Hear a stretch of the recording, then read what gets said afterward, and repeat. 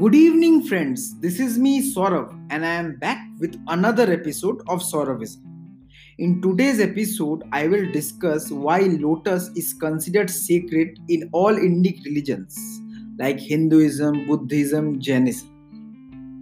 So, let me start by saying that lotus represents the very essence of Indian philosophy.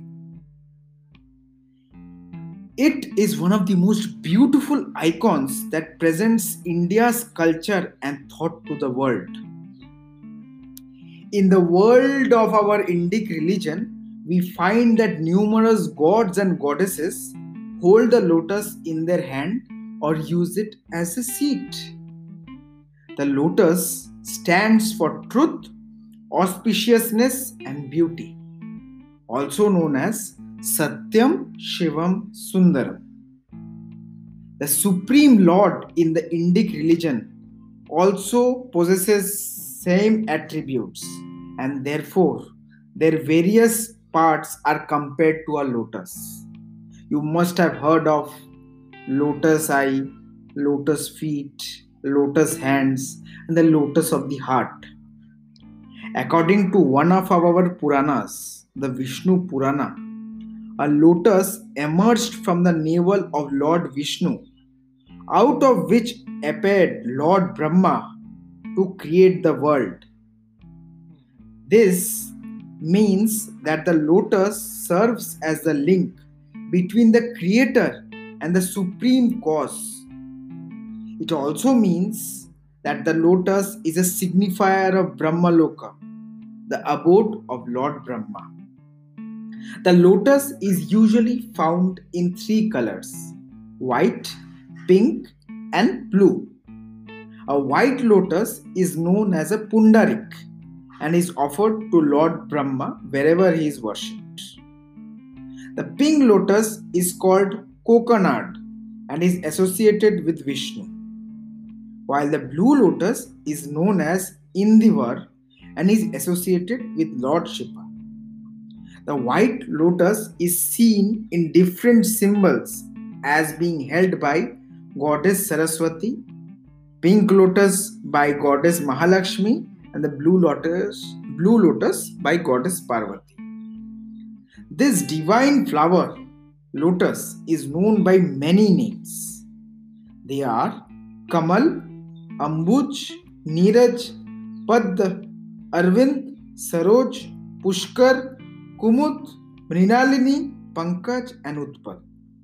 There is another name for lotus, which is Nal, after which the ancient Buddhist university was named Nalanda, that which confers knowledge.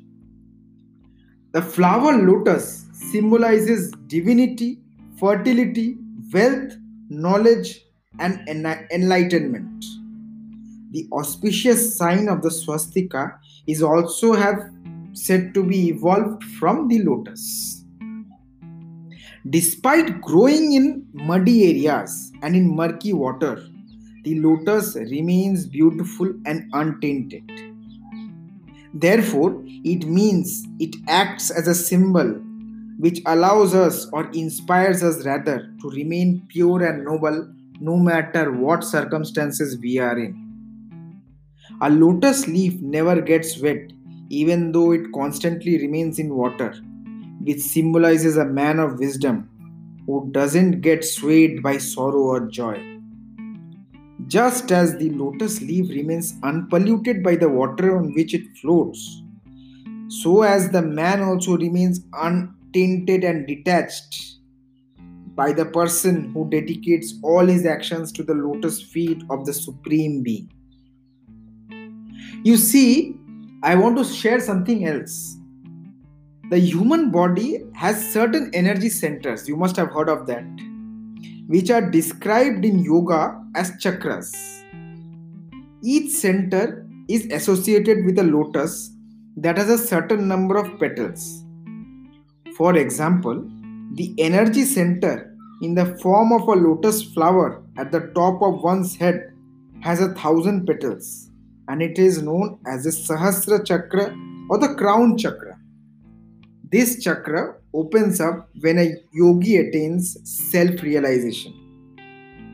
The Padmasana or the lotus posture is recommended when one sits for meditation. Even our temple architecture or the ancient Indian village and town planning systems have been influenced by this lotus concept. In our past, our ancestors, our kings, or the central figures were so placed that they spread out in a circular way from the center, depending upon their vocations or what work they created or what service they provided. Therefore, it means the important role which lotus has played and continues to play cannot be removed. The symbolism of the lotus spread from India to Mesopotamia via Persia and from there to the Western world. In Buddhism, the lotus stands for the miraculous birth of Prince Siddhartha or Buddha, the enlightened. Buddhists popularized the lotus in Tibet, China, Japan, Indonesia, and all other island states in the Indian Ocean. In Jainism, the symbolism of lotus does not differ much and is quite similar to that which is there in Buddhism and Hinduism. So this is what the lotus signifies in Indic religions. I hope you liked today's episode. Please share a comment if you like it. Thank you. This is Saurav signing off. Stay safe.